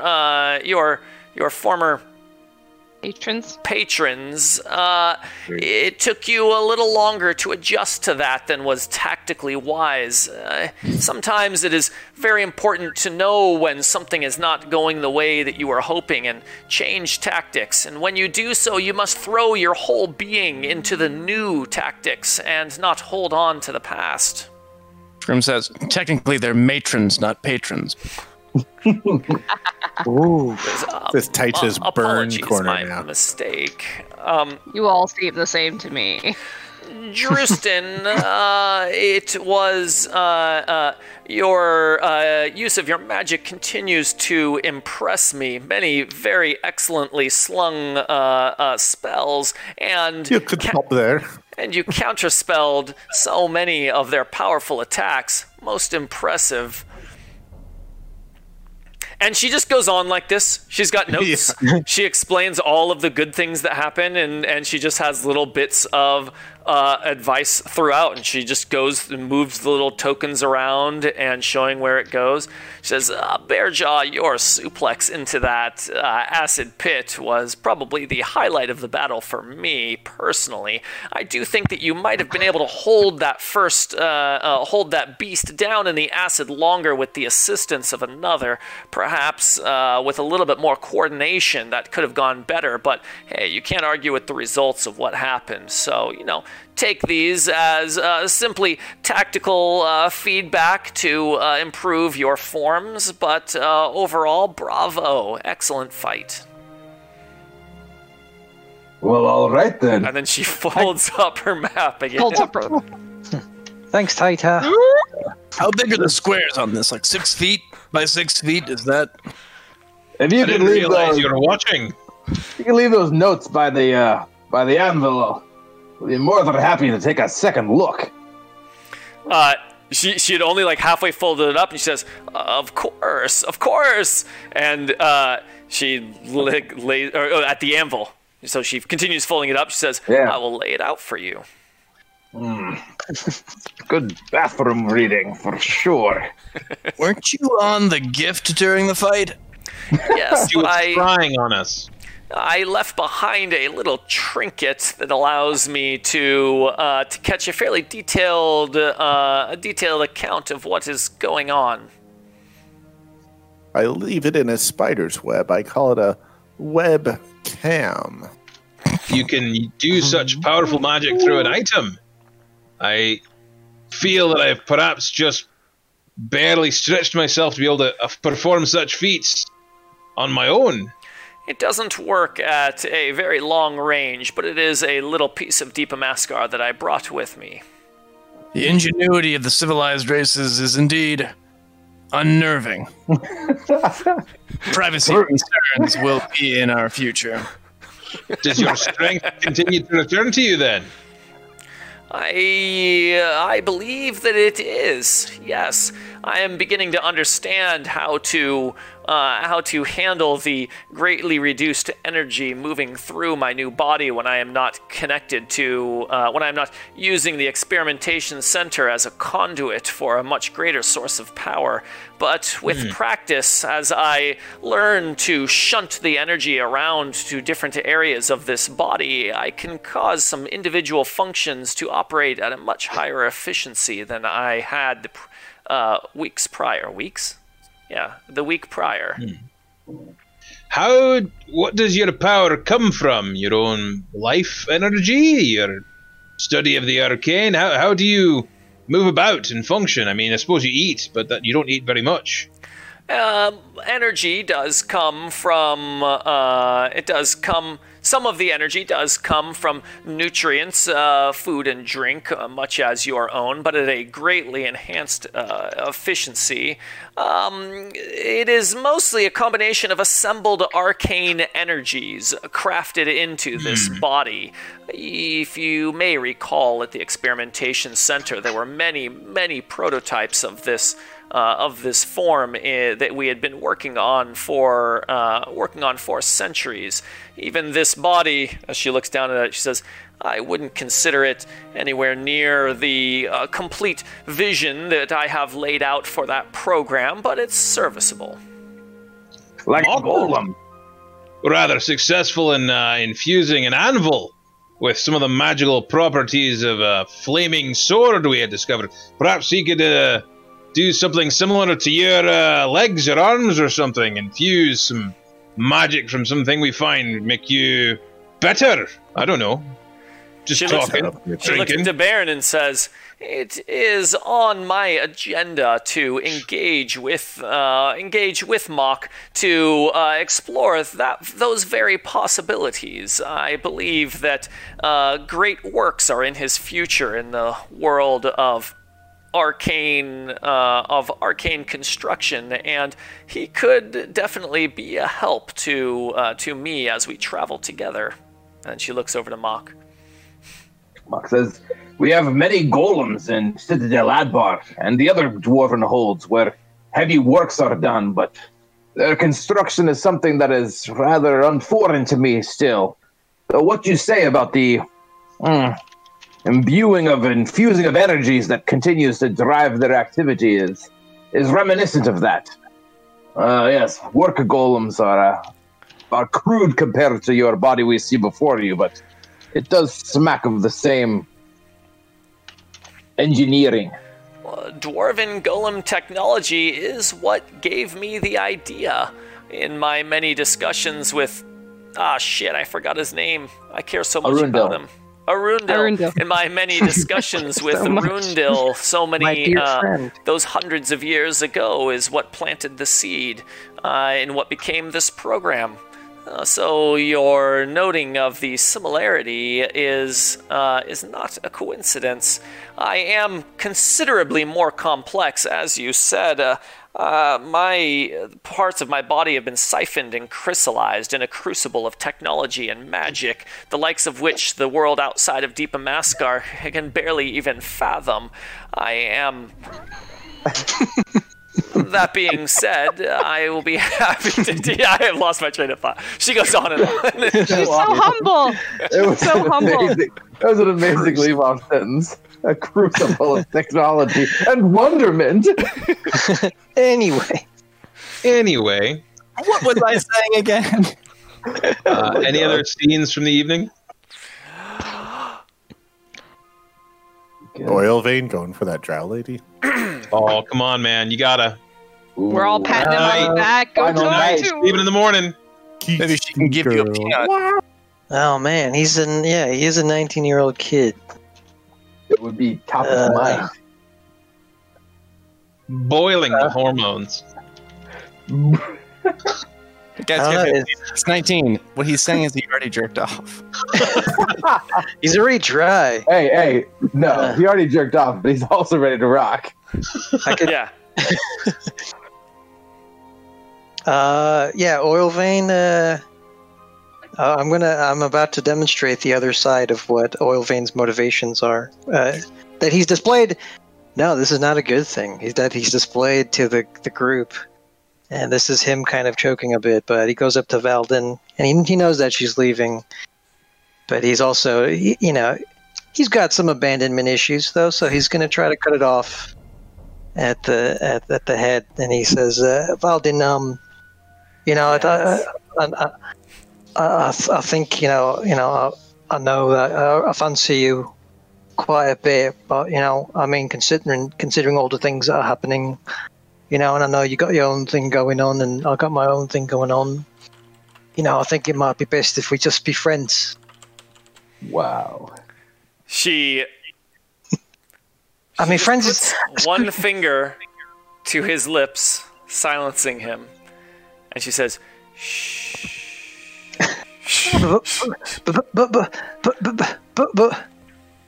And give me one moment. Give the man some space. Everybody, back the hell off. This is important. He's afraid of falling too deep, so. And she just holds it there, and she says, "All that matters right now is whose bed you want to wake up in." Roll the face die. I hope exactly what that chuckle. And then, with her other hand, she pulls his. Would she grab his shadow hand, or would that be weird? Do people not do that?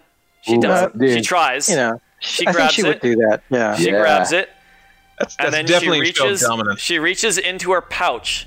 Agreed. And pulls out a small crystal and puts it in his hand, and she says, "You don't know what you want today. You're still young. That's fine." She closes his fingers over this strange crystal, and she says, "When you're ready, simply break that." Got a peanut now. Yeah, dude. Yeah. Oil Vein is like he's completely still. He doesn't. And then she walks away. Oil Vein is still. He's still in place, and he's clutching that crystal. But then behind him, Snoot, who was lying down on the ground, is like completely stands up straight, very quickly, and is watching her walk away. She winks and like clicks her tongue at Snoot as she then she turns around and walks away. Delightful. And then Snoot immediately bites Oil Vein on the leg. Oh, fuck!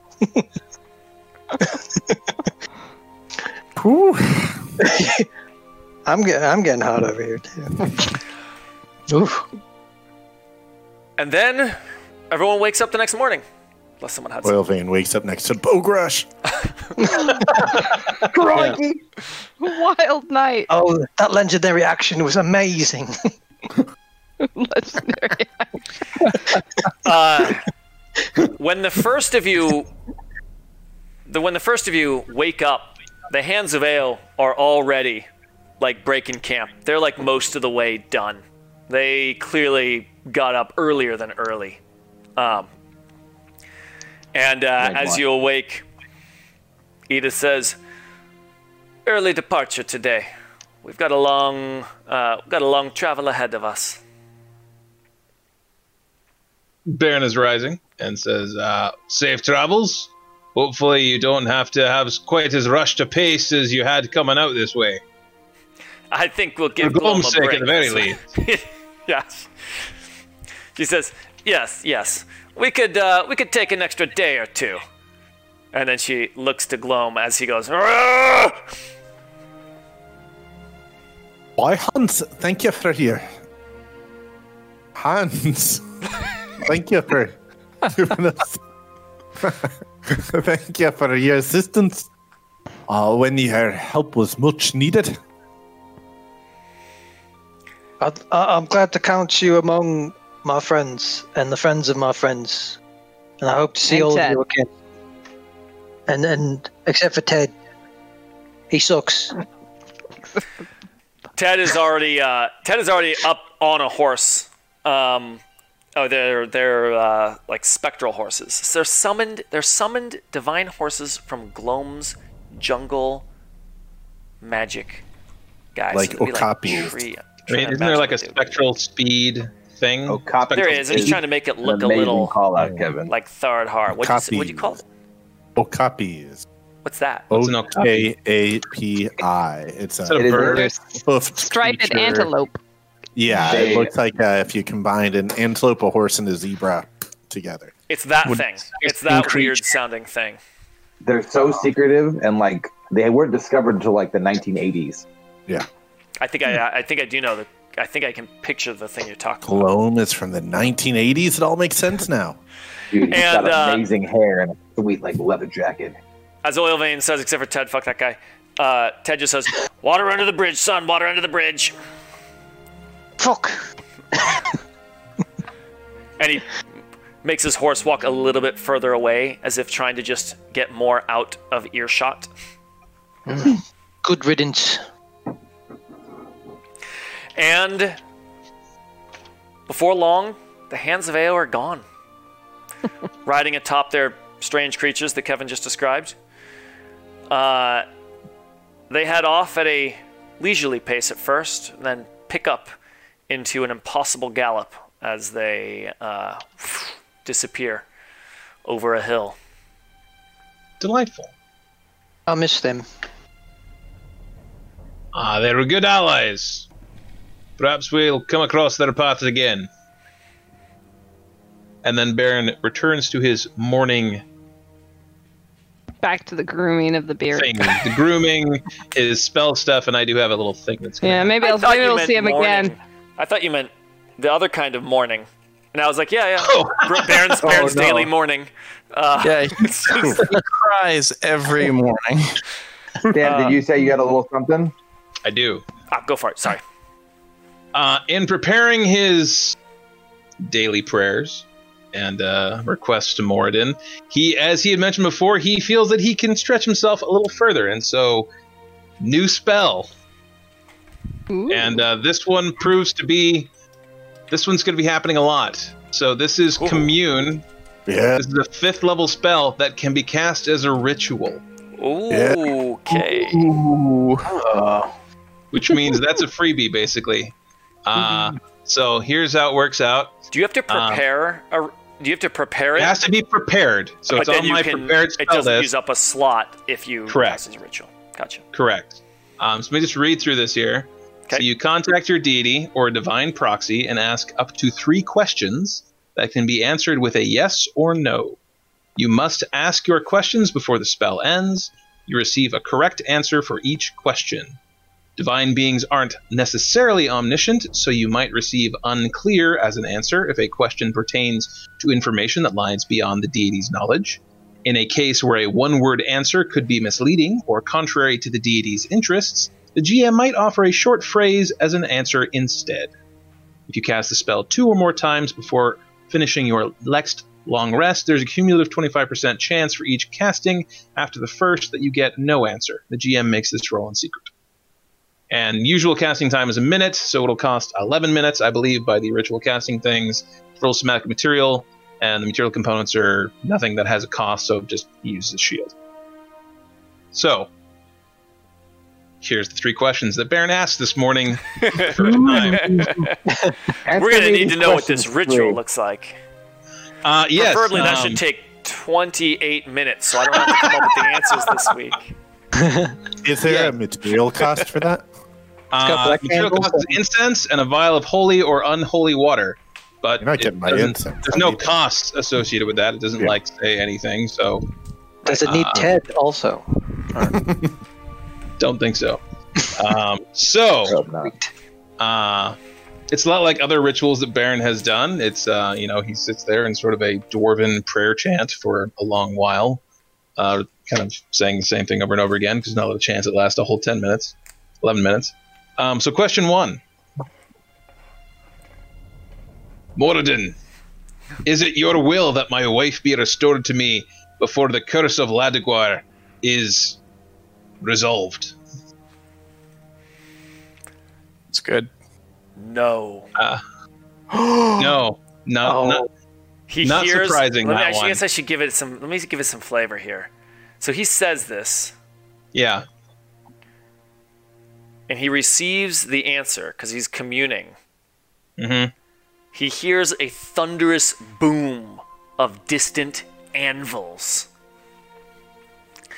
Hammers crashing into metal. And it is that sound that makes the voice. He hears the words in the crashing of hammers on steel in a no. Damn. This disheartens Baron. But at the same time is not a completely unexpected answer given the previous visions that he had seen. And then he moves on to his next question. Is Adric Amberhelm responsible for the deaths of the dwarves of Kundrakar?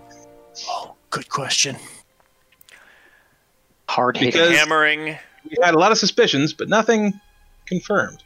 Not Is quite that this what you say? concrete. Do you follow it up with that clarification? Well, no, just that's for the group's benefit. Okay. For all y'all listening.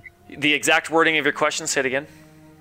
Is Adric Amberhelm responsible for the deaths of the dwarves of Kundrakar?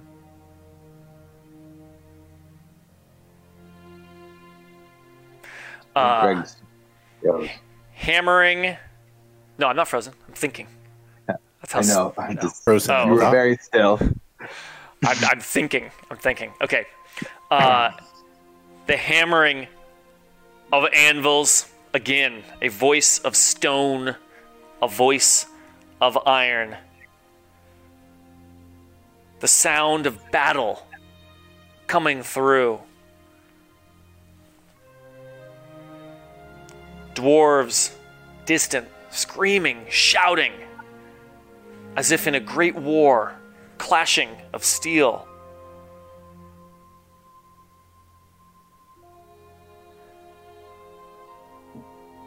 And he hears, yes. Many are. There was a clarification. So That's- the answer was yes, comma, many are. That is what he heard. No, that makes sense because it's He didn't swing every hammer or axe. right. Okay. Because you could argue that the answer would be no because he, the orcs were responsible. Right, So I he's feel one of he's a responsible party for Could sure. have been the short phrase that, so it's not misleading. Ask him Last what question. Greg's PIN number at his bank is. he has to answer. This is Does the pin start with 1? No? Okay.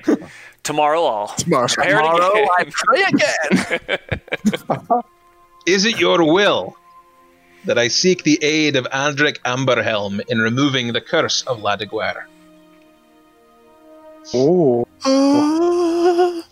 Oh. He said he would ask. It's good. Justin I mean, bangs a pen near a yes his is head. huge. And goes, A no is very inconclusive. I know as soon as I saw the spell, this is going to be a lot of problem for challenge to a DM. I love it. Tristan wobbles I'm glad. to make a thunder noise. I don't think. Yeah. I have to check something. Give me a second. A lot of people are.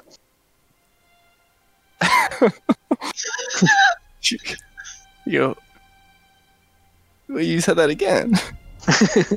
Morgan, Doesn't you seem cut out answer. there for a minute. Can you say that again? Oh, I got to restart.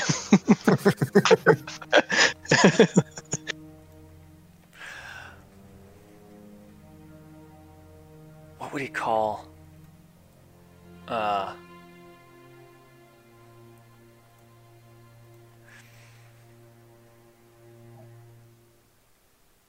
My children must not fall to the exile. And Baron, thank you, Moradin, for your divine grace. The clanging of hammers, the last clang of hammers on anvils rings out as if all around you, and then disappears. Sorry, my internet lagged. Was it something? And then my children must not fall. I actually didn't hear fully what Greg said. The warmth of the forge stays in your heart after the sounds are gone. I said, my children must not fall to the exile. Just that, not a yes or a no. That was it. Correct. Okay, thank you. Sorry. The exile, of course, being Justin Green, the exiled dwarf. Moradin doesn't want us hanging out with Justin. Yeah. That boy is no good. Stay away from him. It is well known to. It will be well known to Baron and probably all the dwarves that the exile is one of the titles of Ladiguer. Important to know. Also, Laddie the Batty. Baron has much to ponder upon. Dang! Wow. I wasn't expecting that, Sam. But now Sorry, I will buddy. expect it every week. Every long rest, pretty much guaranteed that's going to happen. It's Nice. actually really good. I like that we have this kind of, because we get these visions, and then we talk to a different source who has his own opinions and agendas, even if he's a deity. Mm-hmm. So I dig. Morden, is it better to buy unsalted butter and salt it yourself? Is it your will that I salt my own butter? Eric, did you have something you want to do after the Hands of Ale departed? I do. That being said, yeah, and that you can do in 20 minutes. Break out the good stuff. I do. And we can see how much we want to do. I don't know. Yeah. Yes. Go for it. You've got this moment of it to set the scene. It's the morning. It's very wet. You've still got the cold of a very recent winter. There's lots of as people are sort of packing up their bedrolls and stuff. There's a lot of kicking out moisture out of these things. So it's a crisp, but sort of pleasantly chill morning. And there's an energy to that, right? Kind of an awakening and kind of an alertness that comes with that kind of environment, right? It's not a climate for lounging or any sort of lollygagging. But as we know, Mock is a fairly early riser, despite being heavy in his cups. Am I still here? Yep. Well, Yes. Eternally full cups. Can hear you. Can you hear us? Yeah. I lost the picture. So, and he, even though he, of course, the hands of Ao packed up and prepared earlier, he is still on the early end of the risers of the Facets of Fate, and you see him not just breaking camp, but also making several trips back and forth to the gift. And as camp is broken, he comes out to the group and he says, "All right, let's everyone to the forge. It's been some days since we've had ourselves a mending hour, and I'm calling it Mending Hour now." And it's been a tradition since we got the gift, actually, and departed from Skyclave. We occasionally have mending hours, which is simply a time for all the Facets of Fate to come together around the anvil and prepare their gear, kind of fix things that are broken, have Mock help kind of craft repairs or perform repairs on the physical items that are important for the group. This is a time when Scrim may spend some time planting or cultivating some of his various mushrooms or agricultural pursuits. Where Drustin may organize some notes and rewrite kind of from the many scattered notes into a tome that he would bring kind of for the day or into battle. And Mending Hour has become an important tradition while on the gift, and it's happened several times. Definitely after the encounter with the Centaurs, right before entering Skyclave, and maybe briefly, even before we disembarked here on the Black Spire. And Mock calls a Mending Hour here now for us to repair some of the fairly heinous damage wrought by the septicemia upon the group. He invites all the party to come gather around the forge, which you see now has been rearranged into more the center of the room, as kind of crafting tools and various reagents and materials are laid out for the group's typical use as they maintain their equipment. He extends that invitation. He calls the group to come to Mending Hour. Bearjack comes. Oh yeah. Mending Hour. And once the group is situated, looking forward to this. Taita begins. says as she sits down. Sorry, did you say something, Greg? I did. It's fine. Just go forward. Shit, can you Nothing hear me? critical. Yes, we I can hear you. can hear you fine. Yeah, can you hear Okay. Greg? Can you not hear me? A little bit. It's a little choppy on my side, but if you can hear me, then I'll keep it going. Yeah, you're crystal clear. Perfect. And so as the hammer starts ringing, and Mock starts banging out some of the nastier dents in Durgeddon's armor, and in the powerful shield of the cleric Baron Veldrick, he speaks to the group, which may be standing or seated kind of around in a circle, and he says, "I want to talk to you all, you allies, your friends, about the risks, the perils of our path. Many sayings exist to say it. Careful that you play with fire or you'll get burned. Those who hunt monsters become them. Many different ways to speak to this idea, but the reality is our own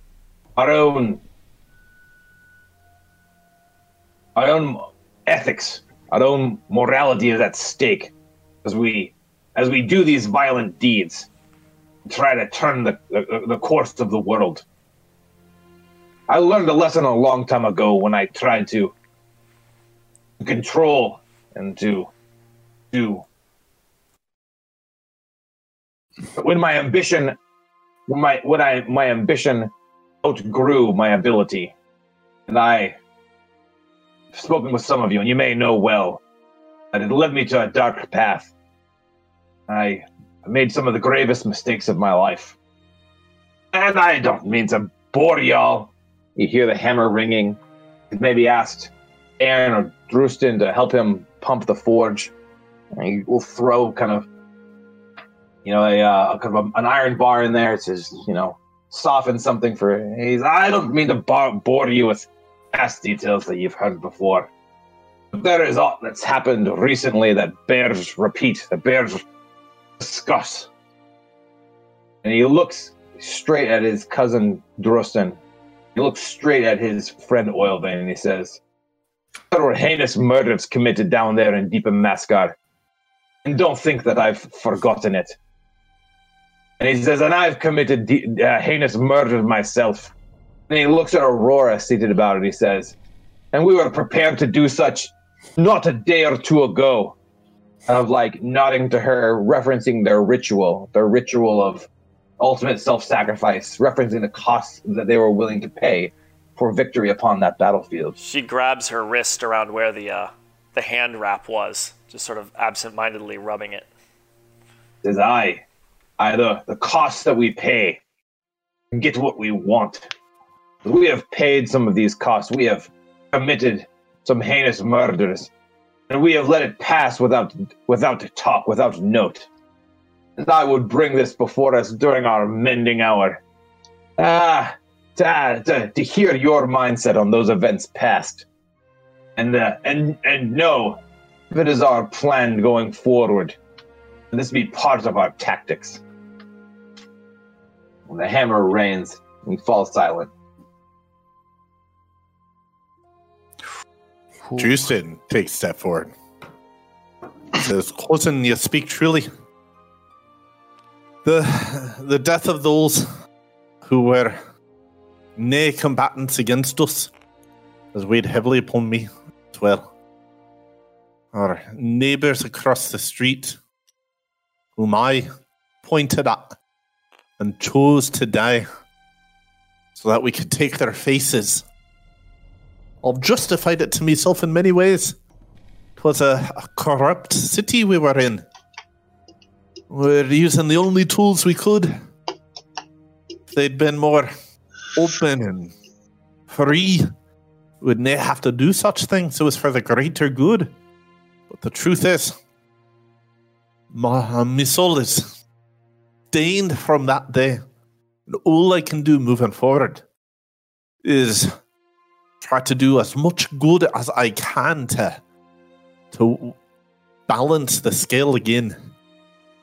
But nay, I would wish for that to be a strategy we use in the future.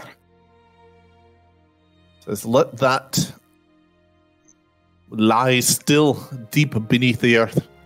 And let us leave it there. I take a step back. Muck looks to Oilvein. I've had a lot of time to think about that. And a lot of times I didn't want to think about that. And all I know is I don't like what happened there. You know, I went to a place that I hadn't been to maybe in a long time. Not since some of my darker days in Skullport. We had to do things there to survive, and you know, and it made sense back then. But some of the things I feel like I was calling up some old feelings. I don't really know exactly how that came about, where that came from. But I know I don't want to go back there again. They caught me by surprise, and I don't know. I just don't know. And Oilvein just hangs his head because he's thought about it, but he hasn't had the tools to necessarily process it or maybe make any kind of significant change in that regard. So yeah, he still feels like it's beyond him.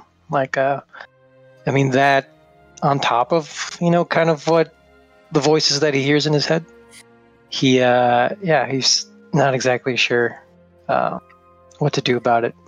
But he does recognize that it wasn't something that he was,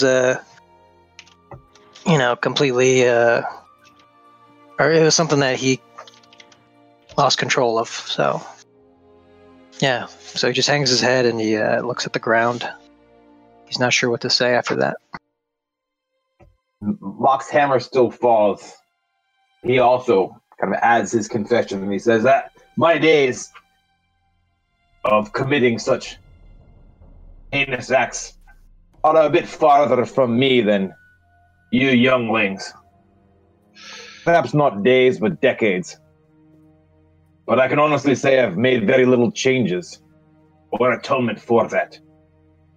As you all have simply moved on. It is a weight to bear. But I can say my intention is not to continue those practices. And when I was down there with you, I found myself questioning the benefits of doing what needed to be done versus laying down the sword and giving in to or accepting defeat. And it is a question in my mind whether I am willing to see this through at all cost. I would be very... It may break me to incur a larger debt than I already have. And it would pain me greatly to see your ledger grow longer. My cousin Bairn speaks of justice. This is not about us. My cousin Bairn speaks of justice. I fear that forgiveness may play a role in this story as well. I've yet to find my own. And it pains me to see others who may need as well. And that's leaves it at that and continues his work. Baron pipes up. If you'd asked me yesterday, I may have answered differently, but I've had a fair amount to think about this morning. And all I know for certain is that we cannot afford to fail. And my preference... Oh, you know for certain what? Is that we cannot afford to fail. And my preference, of course, is, live and let live. I seek no quarrel with others who have no quarrel with me. But if Moradin should put a bitter cup in front of me, and it is my job to drink it, I will drink it. If that's what's required to get the job done. Thank you, cousin. The words that Baron speaks from a position of authority and experience hearten Mock. He feels somewhat relieved. Just thank you, cousin, and thank you, priest of Moradin, for your words. I feel that I will need your guidance in these days, and my heart is still heavy for whatever part I played in leading these young ones to the point of desperation. Scrim says, You haven't put us in a place where we had no options. We were in a place with no options, but it wasn't you who put us there. As for myself, I am now matronless. He says, and I've been used for quite a while now, not just for other tasks that served these creatures, but specifically motioning to Snowbane. Airjaw. There, man. Motioning to Bearjaw. Bearbane, Snowjaw. All good. Specifically tasked with collecting the reward for them that they earned by making a deal with Latiguer. There's people who make foolish bargains with powers beyond their control deserve for the deal to sour on them. But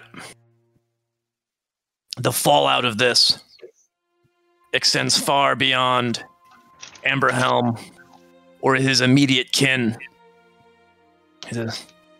So I have to find a way to undo a bit of this, as I feel that indirectly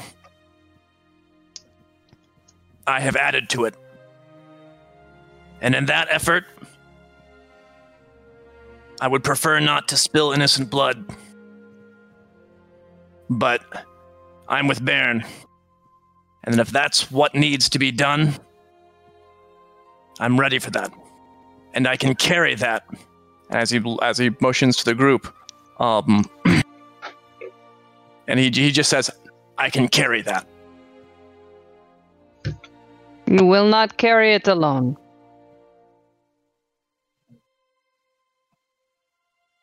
That's literally all she says. it's good. Perfect. Mending hour commences or continues. And with And that, the gear is restored. we will continue next week to chat with Deja. Well done. Turns out we're the ones that need mending. Maybe the mending was the friends we made. Wow. Wow. That's so Double deep. meaning in that. Mending hour. Those Moradin knowledge drops were pretty Oof. great. That's worth But It's what stuff, about the wife? Ooh, especially like Kundrakar is a really good thing that Dude. was so long ago, and it was So kind good. of. It is what's it called? What's the Sherlock Holmes deductive reasoning? Like that is what happened, and that is knowledge that we have based on this stuff, these witness stuff. So it's nice to get, after all this time, have Baron say, yeah, but like it was him, right? Like Last if week tied up so we many. got that wrong, we're gonna feel really silly. We're gonna... Like last week tied up so many kind of plot kind of elements, and this week was so many like emotional threads that were kind of out there that kind of like came That's back good. together. It's good. I'm happy. I really liked doing the Hands of AO farewell stuff. It was a lot of fun. yeah. Really Also good. know, just from a player perspective, having a spell like that, you really want to use it, but also there's always the fear, and I know, Greg, you're always really open about like, use it. There's just always the fear of like, I'm going to use this cool spell I like, and then the DM being like, all right, I guess I'll just reveal to you what happened instead of having this cool plan I had. So, Greg, I know you're really good about being like, yeah, use those divination spells, talk with Moradin, you always get great answers. Well, to Sam, really proud of you for going ahead and using that. That's great. Yeah, good job.